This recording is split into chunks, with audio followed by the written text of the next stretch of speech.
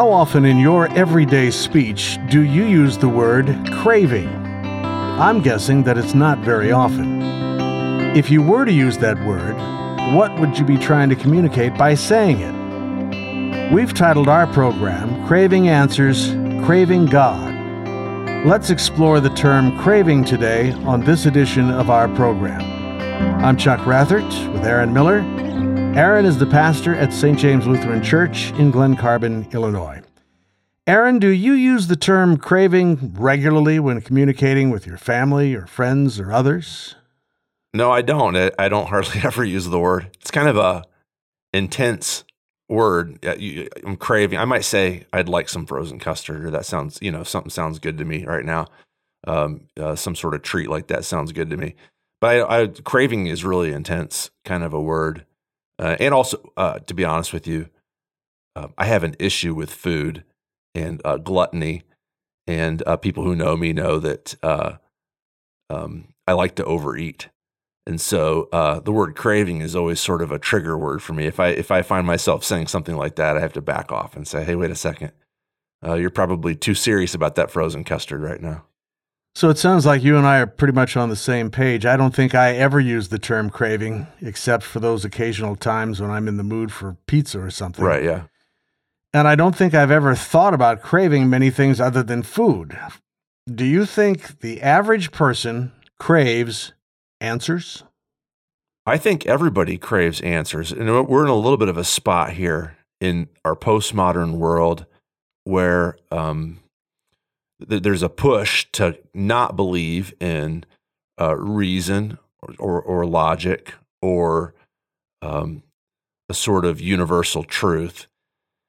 But I think that most normal people, when they're not actively resisting that, have this sense that there's things out there that I'd like to know that I don't know, and they want answers to those deeper questions that they have. C.S. Lewis says that one of the things that distinguishes humans from the other animals is that they want to know things, want to find out what reality is like, he says, simply for the sake of knowing. And when that desire is completely quenched in anyone, Lewis says, I think he's become something less than human. So yeah, I do think that humans are wanting answers. Now, you can numb that. You can, there's things that you can take to sort of push those questions out of your mind, whether it's, alcohol or drugs or hobbies or whatever it is. But in our default mode, we do want answers to our questions. So if it's not a commonly used word, when somebody, and I'm wondering if it's even generational, I wonder if young people have a different perspective in general about the word craving as to older folks. When somebody hears the program, Craving Answers, Craving God, what's that all about? What do you think goes through their mind when they hear the word craving used in the title of the program? Well, that's a good question. And I wonder if it is somewhat generational. I do know that one of the byproducts of our postmodern culture is a deep, deep cynicism about the possibility of knowing anything. And even the desire to have questions answered is seen by some as a little bit ridiculous, especially the younger you get, the more ingrained in the postmodern culture you get. What do people think when they hear the title of our program? I'm going to guess that some people, the people who want answers would think, okay, yeah, this is good. Maybe I'll check this out. Maybe I'll disagree with these guys. Maybe I'll agree with these guys, but I want some answers. Let's see what they have to say. Maybe some people would say, these two losers here thinking that they've got answers to questions. I'm not even going to check that out. And maybe some people would say, I don't know. Yeah, I got some questions sometimes. Maybe they don't realize how important these questions are to them. Deep down underneath, even in their, in their less guarded moments, that they have these deep, important questions that they want answered. Perhaps hearing a title like this and hearing the word craving in the title might maybe kind of point them to consider the fact that maybe their questions are more important than even they thought they are. Young people, when we have referenced young people here in our conversations, you have commented that there is a lot of despair among young people. They're lonely, they're experiencing difficulties. Do you think that there's a craving going on there that maybe you didn't experience when you were young, or I didn't experience when I was young? I remember experiencing it, maybe not to the extent that we're seeing now, but there is a lot of, so it's kind of two things going on. There is, like you said, there's a ton of loneliness and boredom in, people under the age of 35, whatever, 45. I don't know what a good number to put on that is. But there's also, along with that, a philosophical, think about like late night talk show host and just the tone of your average sitcom or the tone of your average, Instagram video or TikTok video or YouTube video. It's very, very cynical about there being any sort of thing that's important outside of immediate experience. However, that's also joined, unfortunately, with this sense of loneliness and boredom, that there is something, there's this desire for something else out there, coupled with the belief that something else doesn't exist. And that creates just massive levels of despair and anxiety and depression. It's one of the main reasons why anxiety and depression and despair are basically an epidemic right now. Epidemic, that's a very serious word. Pretty strong. Yeah, anybody Can you defend that? Yeah, well, colloquially, maybe I don't have any stats in front of me, but anybody who's dealt with college students like I do on a regular basis or high school students know that depression and anxiety is almost universal. If I run across somebody between 14 and 25 who says I'm a content person, I'm just shocked. I'm just shocked. Really? Yeah, and it's this coupling together of you have answers, but there's no answers. You have questions, but there's no answers to those questions. So you're just stuck. The loneliness and boredom of your life, that's your existence. That is the baseline of your existence. And the only thing you really have to do to grapple with those things is, some sort of medication. And for a lot of people, it's alcohol and drugs. But for a lot of other people, probably even more people, it's other more, quote, harmless, unquote, hobbies, shopping or playing golf or playing sports or playing video games or whatever it is. But the notion that you should be allowed to crave is not tolerable within the postmodern mind, let alone the notion that there are actually answers. If you were allowed to crave, that there would be answers to the questions that you crave answers for, which is this is what the Christianity has to offer. All right. Well, I can see where a person might say, well, yeah, listening to you guys talk here and how you're using the term, I do crave answers. I'm trying to sort out a number of things in my life. But do people really crave God? Answers is one thing, God is another. Yeah. Craving answers, craving God. Do people crave God? So there's two ways to answer this. One is, I agree with the Bible, and I agree with a lot of people who aren't believers that no, I don't crave God. This is what Paul says in Romans. He's quoting one of the Psalms too, that nobody's seeking after God. And a lot of people would say, yeah, we live in a post-God culture, and we've learned, thanks to whatever, science or pleasure, the sexual revolution or whatever it is, we're now able to have an existence without God. A lot of people would say that. However, in a more narrow sense, and also in an equally biblical sense, I would say that everybody is actually seeking after God. So, now, somebody, what Paul means by that is that nobody thinks they're looking for God. Nobody's trying to find God outside of the Holy Spirit, right? This is what classic Christian orthodoxy insists, is that nobody seeks God, God seeks people. And they, in turn, because he seeks them, they seek him as well. But in that narrower sense I was talking about, everybody is actually seeking for God. Lots of people just don't know it yet. They're looking for whatever, pleasure, financial success, a relational fulfillment. And what they think they want is, I just need to find somebody to love me, or I just, I'm hoping I get that bonus at the end of the year. And what they're actually looking for, they think they're looking for, money or friends or a loved one or whatever. But what they're actually looking for is something that bonus can't possibly give them. that marriage or that friend relationship can't possibly get them. And when we talk about craving answers, craving God, that's the people we're trying to reach out to say, what you really want, what you really, really want is God. So you just said people are searching for God. They just don't know it yet. Yeah.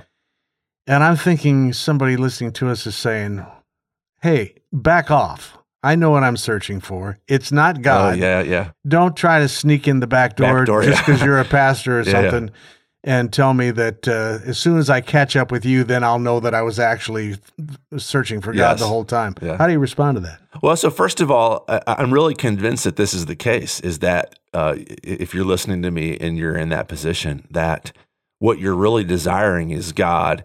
I mean, that's me talking, right? That may or may not be right. I believe that it is, but we have to test it out and see. And that's where we come down to where the rubber meets the road. You go ahead and test it out.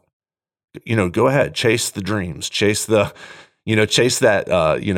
significant other that you've always wanted to have, chase that circle of friends that you've always kind of wanted to be included in, or, chase the next promotion, or, chase, breaking 80 with your golf game or whatever it is. Go ahead and chase it.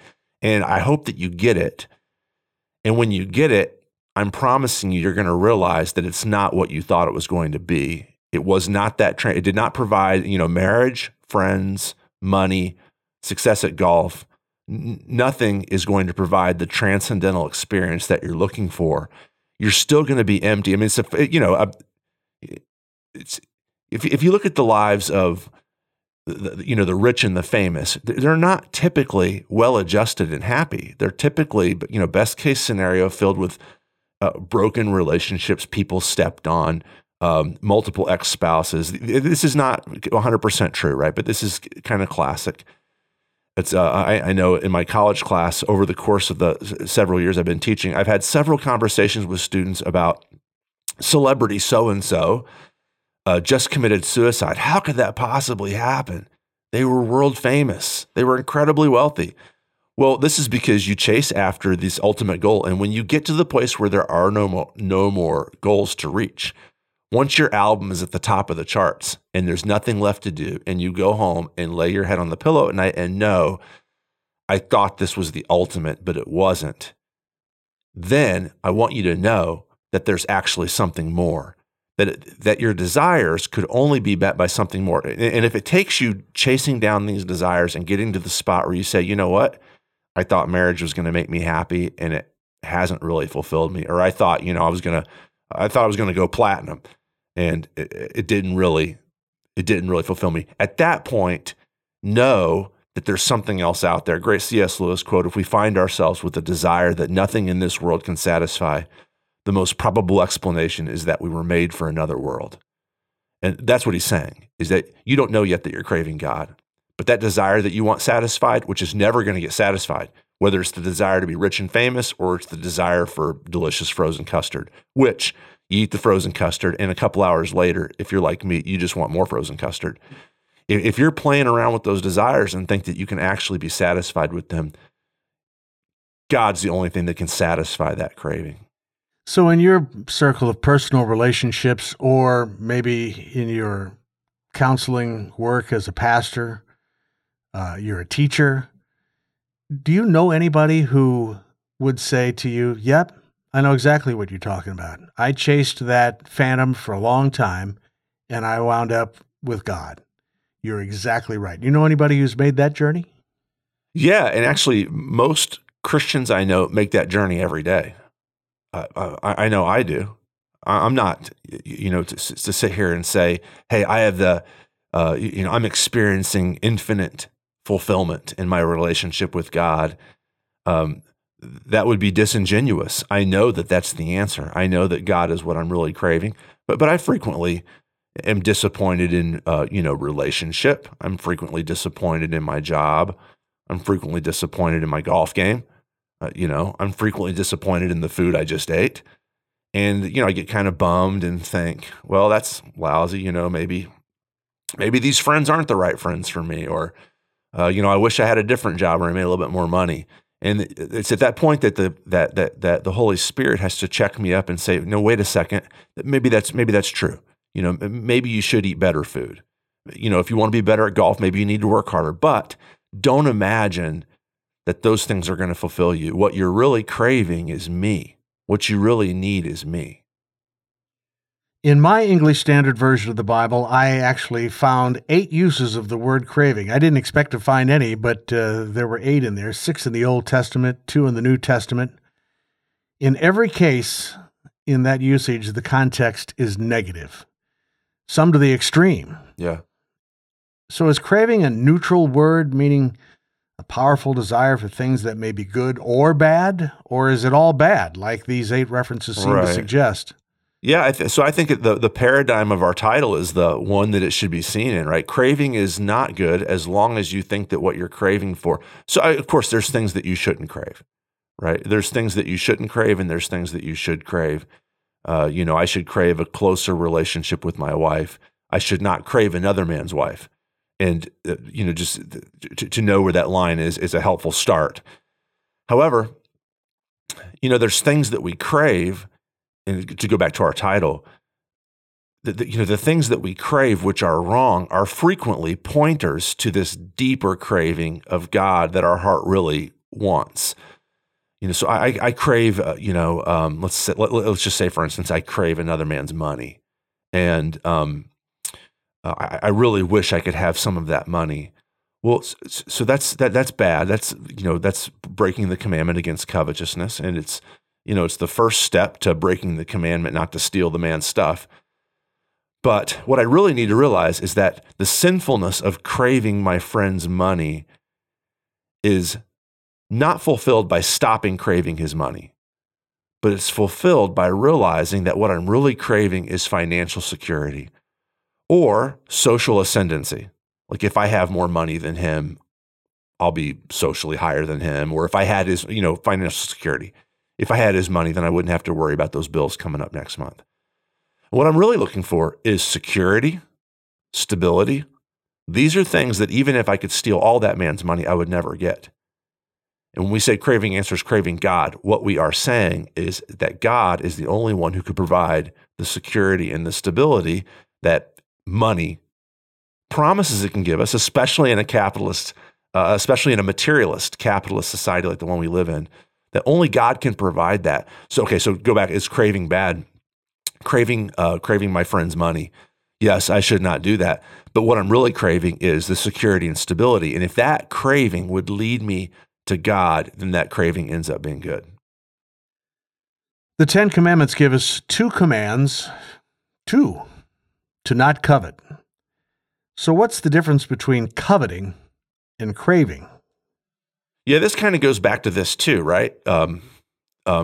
Coveting is the desire for something that you don't have, longed for in a sinful way, or chased after in a way that is sinful.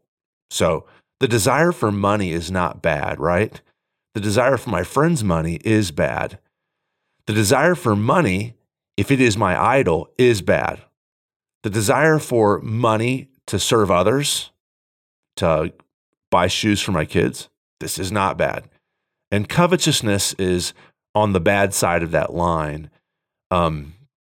Covetousness is this, going back to craving God, if our desires, whatever they are, if they can lead us to God, they end up being good. If our desires lead us against God, then they are covetousness and they're wrong. Paul says in Romans chapter 7, he's talking about, and now you have to go read Romans 7. He's not super explicit here, but what I believe he's talking about is Adam and Eve being tempted in the garden, and he talks about covetousness, and he says, if the law hadn't said thou shalt not covet, I wouldn't know that covetousness was wrong. I don't think he picked that one at random. I think he picked covetousness as the primal Garden of Eden sin. Adam and Eve, what did they want? They wanted to be like God.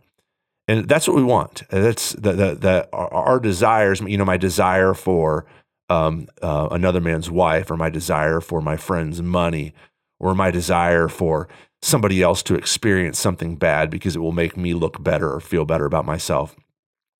All these things are covetous desires. And What's behind them is this notion that I know what's best for myself. I wish that I had the power to make what I think is best for myself happen. Well, this is God territory. Only He knows what's best for anybody, and only He has the power to produce that.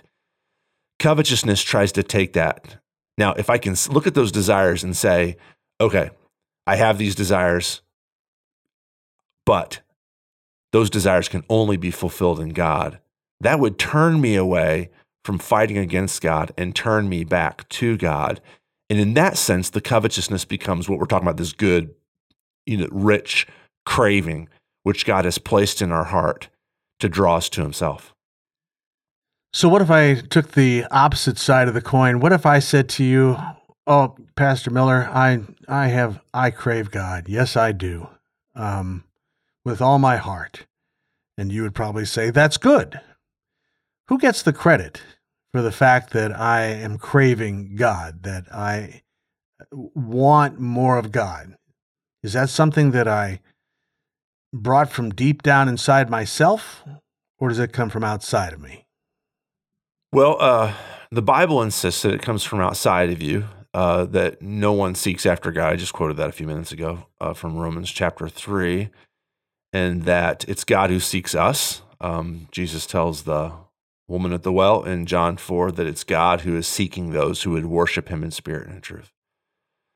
If I was out there listening and I didn't feel this, if you're listening to this right now and you don't sense this craving for God, or maybe you're just kind of exploring Christianity and you happen to cross this, or a friend passed it on to you, I would say don't try to explore your own psyche too much. I wouldn't say, where does that desire is not bubbling up within me? What does that mean? Or that desire is there? What does it mean? I would just say, look at your desires. Try to play along with me.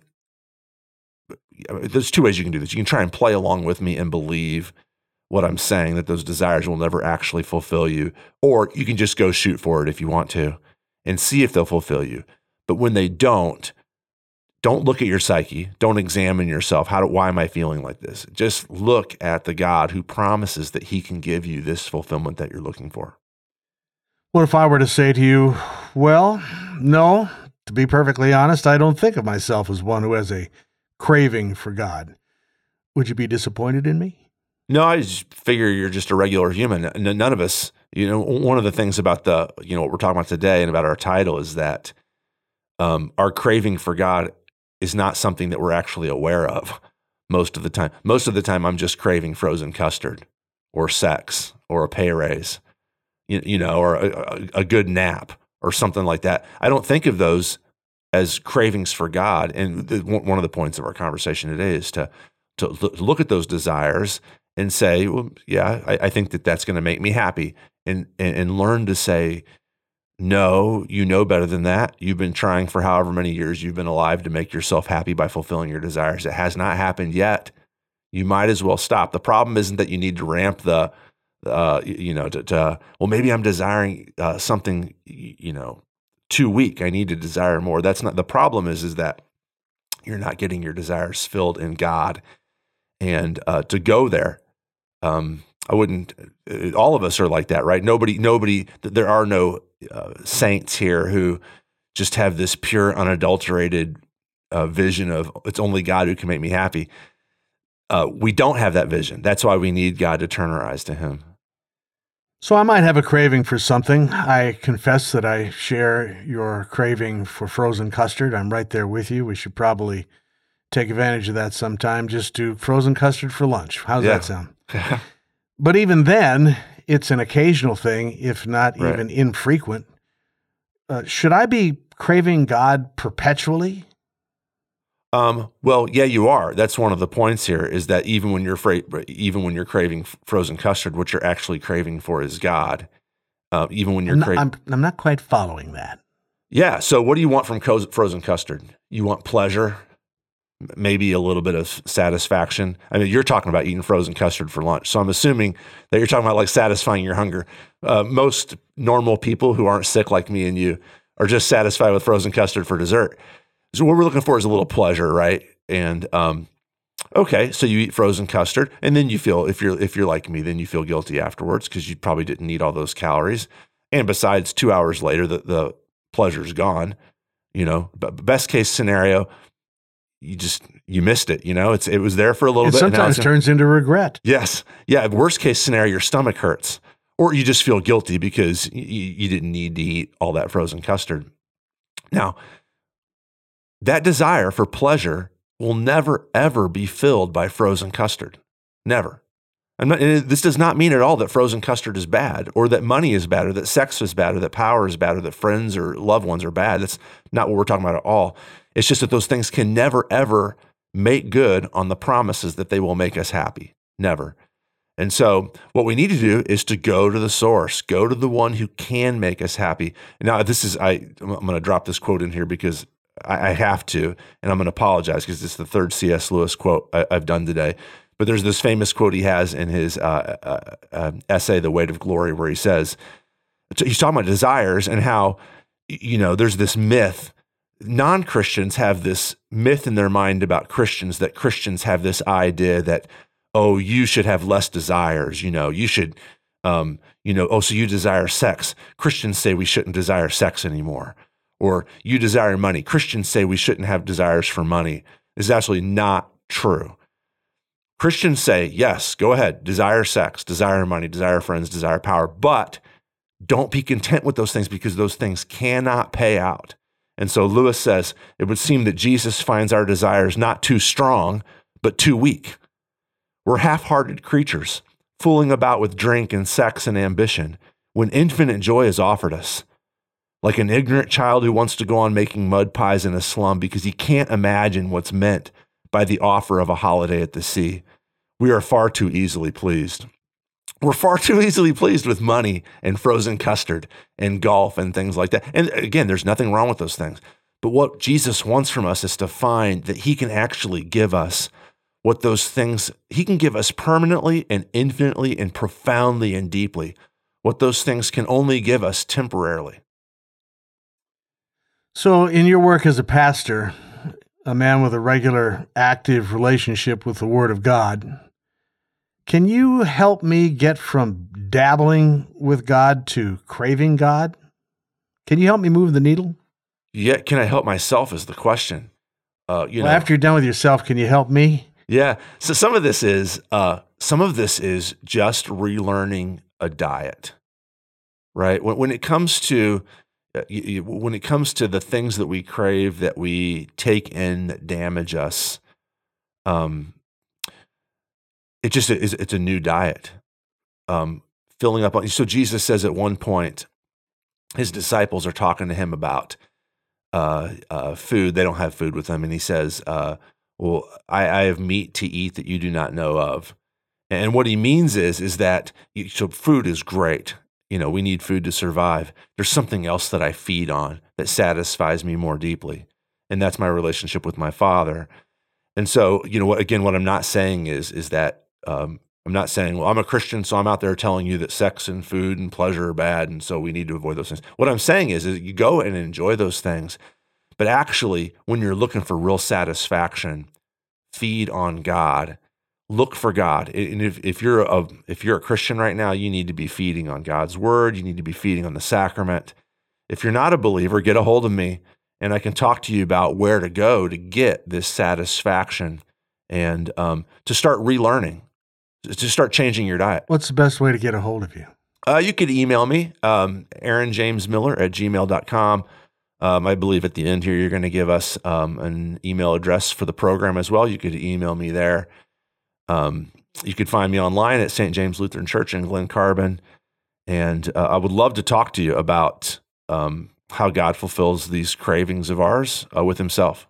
So my last question, as it occurs to me, thinking about the word craving and the fact that it's possible to be craving negative, sinful things. It's possible to be craving good and godly things. Do you think that those two categories generally divide between the kingdom of the world and the kingdom of God? If you're craving something in the kingdom of God, you're probably on sound footing. If you're craving things that the world promises you, you're probably headed in the wrong direction. Can I simplify it that much, or have I oversimplified?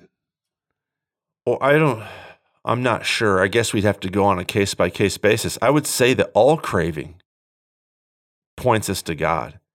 That I was talking. We were talking earlier about young people and the epidemic of loneliness and boredom. Loneliness and boredom. The things that we usually fill those up with are, I'm not sure how to differentiate between the things of God and the things of the world. Friends, video games, working out, drinking good wine.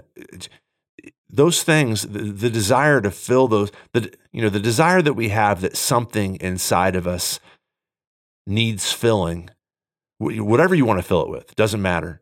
On one level, it doesn't matter because that desire is in there because you need God. Whatever you want to fill it with, it doesn't matter. If you want to fill it with knitting, it's because you need God. If you want to fill it with robbing a bank, it's because you need God. And so the Ecclesiastes 3 tells us that, and there's some discussion about what this verse actually means, but the writer of Ecclesiastes says that God has put infinity into our hearts.